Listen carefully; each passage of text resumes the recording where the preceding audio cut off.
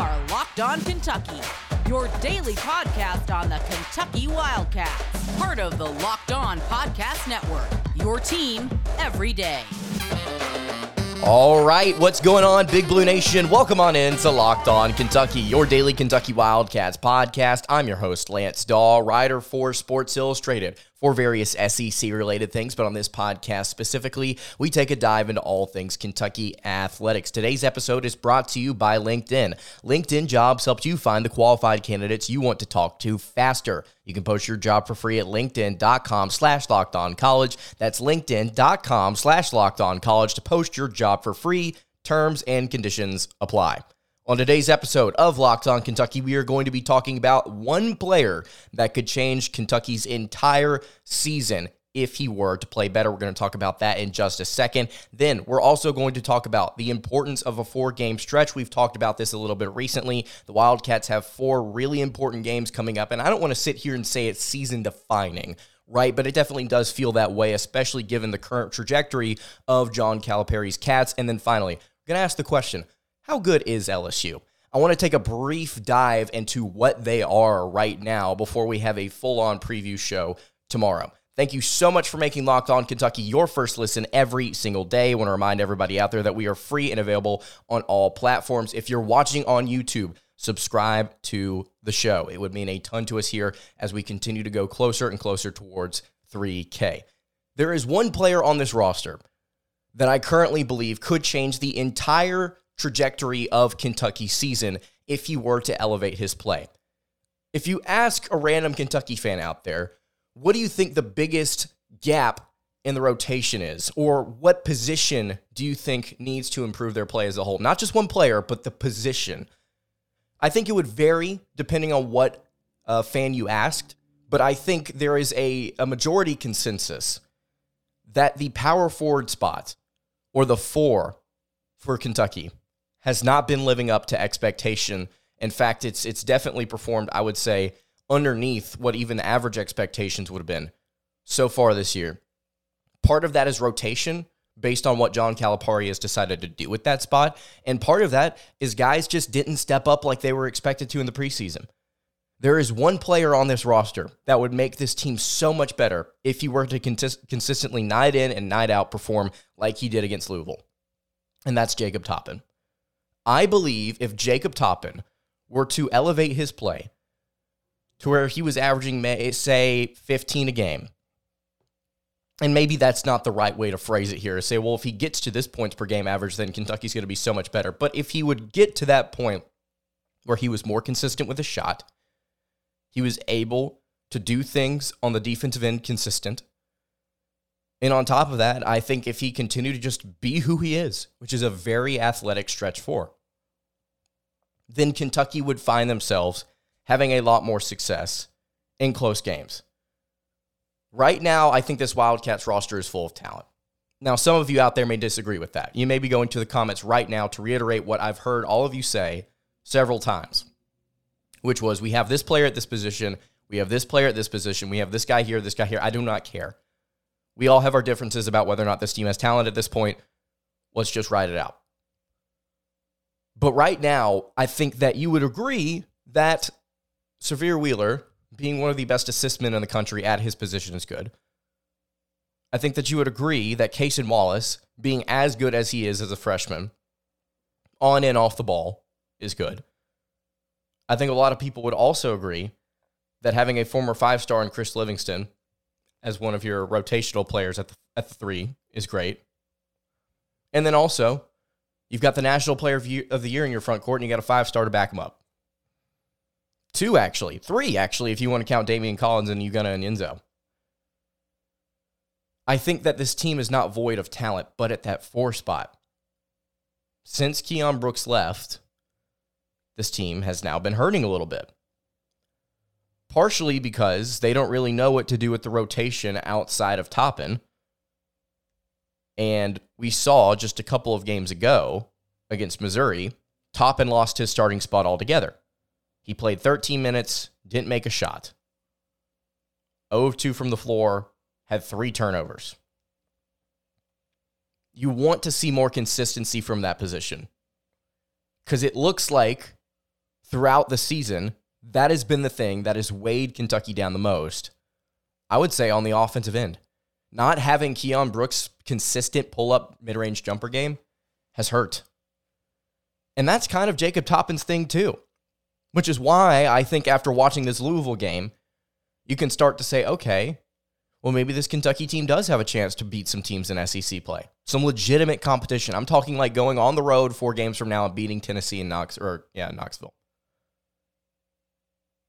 Now, I want to sit here and just kind of clarify my argument. Just because somebody dropped 24 points on Louisville does not mean that they're all of a sudden going to just explode onto the scene and become something special. I'm not saying that he's going to. I'm saying if he were to, because he shows the potential, right? And that game against North Florida, he had 20. That game against Gonzaga, he had 16. But Kentucky needs him to be what he has been and what he was last year, which was that mid-range pull-up guy who was very athletic, could do a lot of different things around the rim, and could jump out of the gym. Didn't mean to make that rhyme. That's 2 episodes in a row now where we've made something rhyme for no reason. I don't think that this Kentucky team is going to be terrible, right? I'm not sitting here saying, well, if Jacob Toppin doesn't play good, then this season's just a lost cause. No, if the team doesn't play well, it's the team's fault. But what I'm saying is this individual effort from this position that has been weak, if it is elevated, this team will elevate along with it. As you go deeper into SEC play, things will start to change. And so let's hope Jacob Toppin, if he is able to kind of reestablish himself in the rotation, he also establishes some consistency along with it. The Wildcats need that. They need something like that right now. Because as it stands, it still hasn't changed, guys. This league slate is a dogfight. These next 4 games are going to be very important. I want to talk about the importance of what this could do to Kentucky's season if they were to kind of struggle through this stretch. Before I do that, though, I want to tell you guys about our friends over at LinkedIn. These days, every new potential hire can feel like a high-stakes wager for your small business. You want to be 100% certain that you have access to the best qualified candidates available, and that's why you have to check out LinkedIn Jobs. LinkedIn Jobs helps you find the right people for your team faster and for free. And it's incredibly easy to create a free job post. You can add your job to the purple hashtag hiring frame to your LinkedIn profile to spread the word that you're hiring. Simple tools like screening questions make it easy to focus on candidates with just the right skills and experience so you can quickly prioritize who you'd like to interview and hire. Finishing the year well is important, and finding the right team member to help you close out this kind of cycle here as we waited in 2023 could set you up for a really successful year. So it's simple, guys. LinkedIn Jobs helps you find the qualified candidates you want to talk to faster. And you can post your job for free over at linkedin.com/lockedoncollege. That's linkedin.com/lockedoncollege to post your job for free. Terms and conditions apply.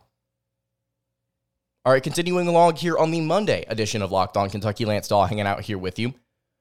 So we talked about maybe getting Jacob Toppin to kind of boost the play here as the SEC slate really starts to kick it into gear. And as you look up the road, you don't have to look too far to find a very tough stretch of games. Now, if you've been a fan for a while, I'm sure that you checked out the schedule when it was released earlier this year. And I'm sure if you've been listening to this show for a while, you heard us note right out the gate that the beginning stretch of the SEC slate is very difficult.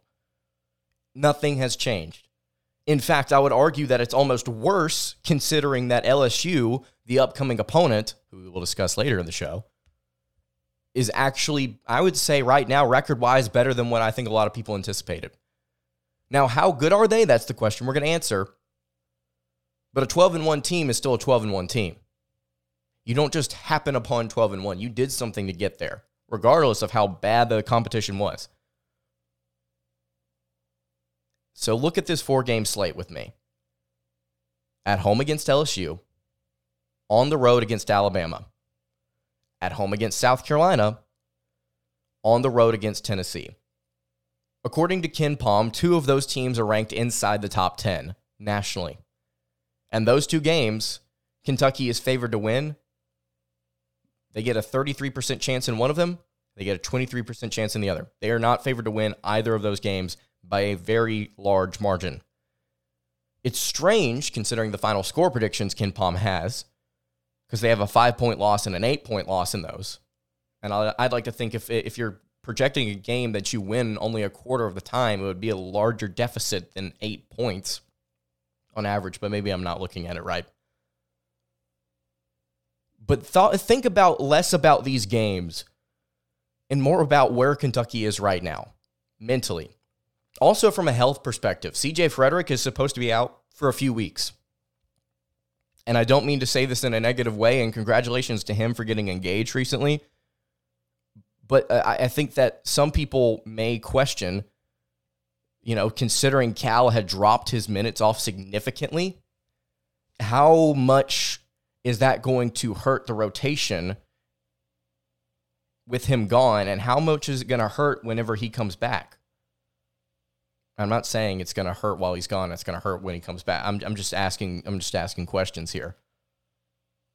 Because I definitely think Kentucky can use all the depth they can get, don't get me wrong, and have a sharpshooter like Frederick is great, but he's not been performing up to expectation, and so now Kentucky gets an opportunity to kind of maybe try. They are now forced to maybe find some answers, and if they don't, then it's to their detriment, I guess. But right now, I think mentally this team is at a crossroads. I don't think the wheels have fallen off the bus just yet. I think that you've got an opportunity here to reassert yourself. And I know that you went, 8-4 in conference play? You have a chance to really step things up. Because you're Kentucky still. That's the thing I keep going back to. Sure, they may be 9-4, but you know what they are? They're still top 15 in KenPom. They're still in the top 25 right now. They have a chance to actually go out there and prove something. Now, whether or not they end up doing that, I can't sit here and tell you, they're going to go 4-0. You know what I mean? Like, they're going to step up in a massive way here. But again, I keep going back to the fact that this is still a Kentucky Wildcats team that has the opportunity to do something big. At home against LSU, winnable. On the road against Alabama, that's probably, I'm going to be honest with you, for some reason Alabama scares me more than Tennessee. And I don't really know why I feel that way. I think it's more because Tennessee is less of an offensive threat. Now, they're really, really good on the defensive end. Don't get me wrong, best in the country. But it's just something about that Bama game. So I want to ask you guys a question. Over these next 4 games, LSU, Alabama, South Carolina, Tennessee, what's the record that the Wildcats put up? And then I want you to also tell me, how do you think it's going to affect their season? Because picture this. If they go 1-3, if they lose to LSU, Alabama, and Tennessee, they beat South Carolina. You are now all of a sudden 1-4 to begin the SEC slate. And you at that point would be 10-8? 10-7?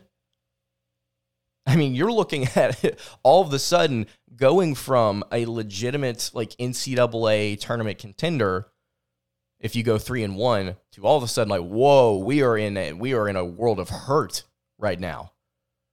Because a lot of people start to complain about, the future of this program with John Calipari. No, let's think about this year. We're trying to go out there and make something happen this season. All of a sudden, those dreams would quickly be in jeopardy. So I truly do believe that this is going to be a very important stretch for the Wildcats. And again, I don't want to say season-defining, because that sounds a little too dramatic. They could lose all 4 of these games and they could win out. We don't know. But as it stands, once the smoke clears after that Tennessee game, I think you're going to have some more answers about what this Wildcats team is made of. And I don't necessarily know if it's a good or a bad thing that they get these 3 really difficult opponents to begin the SEC slate, including Missouri. Throw them in there because obviously Kentucky got whipped. It's going to be tough. And like I said, it starts with LSU. And that's the final question I want to get to on today's episode. How good are the LSU Tigers? Before I get to that, though, I want to tell you guys about our friends over at betonline.net. BetOnline is your number one source for sports betting info, stats, news, and analysis. You can get the latest odds and trends for every professional and amateur league out there, from pro football, the college bowl season's wrapping up. You can get college basketball, obviously. They've got it all over there at betonline.net. And if you love sports podcasts, you can even find those at BetOnline as well. They are the fastest and easiest way to get your betting info. You can head to the website today or use your mobile device to learn more about the trends and the action. That is BetOnline, where the game starts.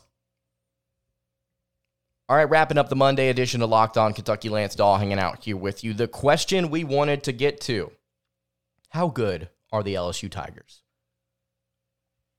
Now, I believe on yesterday's show, we briefly talked about LSU, but I don't think we clearly put an emphasis on what this team is made of right now. So I want to run down a couple points here. Strength of schedule was something that we casually noted. I said, oh, it's really, really bad. Like, really bad. They played nobody. But I didn't actually follow up on what that meant. So I would like to take you through their best wins of the season. So far this year, LSU has played 3 teams inside the top 90 on KenPom. That was Kansas State, Wake Forest, and Arkansas. They lost to Kansas State by 3 at a neutral court. They beat Wake Forest by 2 in a neutral court. Wake Forest is 88th. They're the lowest ranked team of that group. And then they beat Arkansas by 3 at home. And something that I did not note about that victory was the fact that Arkansas was down their 2 best players. Their 2 best players were hurt and they did not play. So, I think it's pretty clear. The schedule for LSU has been pretty weak outside of that. They opened the year with 4 straight teams that were ranked 243rd or worse in the nation. And I don't know if that resonates with you, just how poor of a start that is. And LSU, look, if I'm not mistaken, they had a similar thing happen last year. They're not consistently like in big games to begin the non-con slate, right? I don't know why that is. I guess they still are okay with it. But it was not pretty. It was not pretty. And they were winning. And to be honest with you, most of the games that they won weren't in pretty fashion. They beat Wofford by 3. They beat UT Arlington by 4. They beat East Tennessee State by 4. They only beat Arkansas State by 11. No, they beat them by 9. I'm sorry. They beat UMKC by 9. Just not a lot of big wins on the schedule so far for the LSU Tigers. And then you start to dive into the efficiency numbers. They're 103rd nationally in offensive adjusted efficiency. They're 58th in defensive adjusted efficiency. Now, I think those 2 things tell you something. Again, I want to go back to this schedule so far has been really weak for LSU. And the fact that they're only on the edge of the top 3rd nationally in offensive adjusted efficiency, what does that tell you? It tells you that they are not good offensively as a whole, and once they start to play some more difficult competition, they're going to struggle. This is why they only scored 59 against Kansas State, 70 against Wake Forest, 60 points against Arkansas. What are they going to do against Kentucky? Right now, KenPom says they score 63. And to be honest with you, that's a little low if you go and actually take a look at the matchup of this game. But that's reasonable. You could say the same thing for the defensive end, right? You could say, well, the defense has been okay so far this year. It's not been elite, but it's been good. It's been solid. But again, really, really weak slate. What do we know about LSU? What have they proven other than the fact that they can beat bad teams? Now that, in and of itself, I think is a good thing, right? Because there are some teams so far this year that have talented rosters that even against the bad teams have struggled and sometimes lost. So the fact that they've been able to put together 12-1 so far this year is great. But again, I want to reiterate, how worried should we be, especially considering this game's at Rupp and Kentucky's coming off of a massive win, albeit against a bad team? Momentum, mental positivity. starting to see maybe a sign of things changing. Getting 2 games in a row where you see that happening would be great. And I just want to sit here and tell you guys, LSU, I think, has a great coach in Matt McCann. I think they are solid, set up well for the future. But this team this year, I don't know if they're necessarily going to be crazy special. And on top of that, they have a brutal schedule to back it up. Right now, they're projected to go 19-12. Start the year 12-1, finish 19-12. KenPom thinks at one point they will have an 8-game losing streak in the SEC. And throw in the Texas Tech game in there as well. Final thing I want to note about LSU, after I reiterate the fact, through 13 games, LSU has played 3 teams inside the top 90 on KenPom. Kentucky, everybody wants to say, well, their non-con slate's not that fantastic. Some people, mistakenly so, go and look at the actual schedule. Can't believe anybody would make that claim. Kentucky's played 6 teams in the top 90. Albeit they haven't won consistently against them, but at least they've played them. At least they understand what that type of team looks like. And now that we're starting to see maybe some things get put together, hopefully, maybe they're better off for it. 3 transfers came from Murray State with McCann. 3 transfers. KJ Williams, Justice Hill, Trey Hannibal. Derek Fountain, if I'm not mistaken, was a transfer from Mississippi State. I may be wrong on that. Tevin Brown also, if I didn't mention him, was also a transfer from Murray State.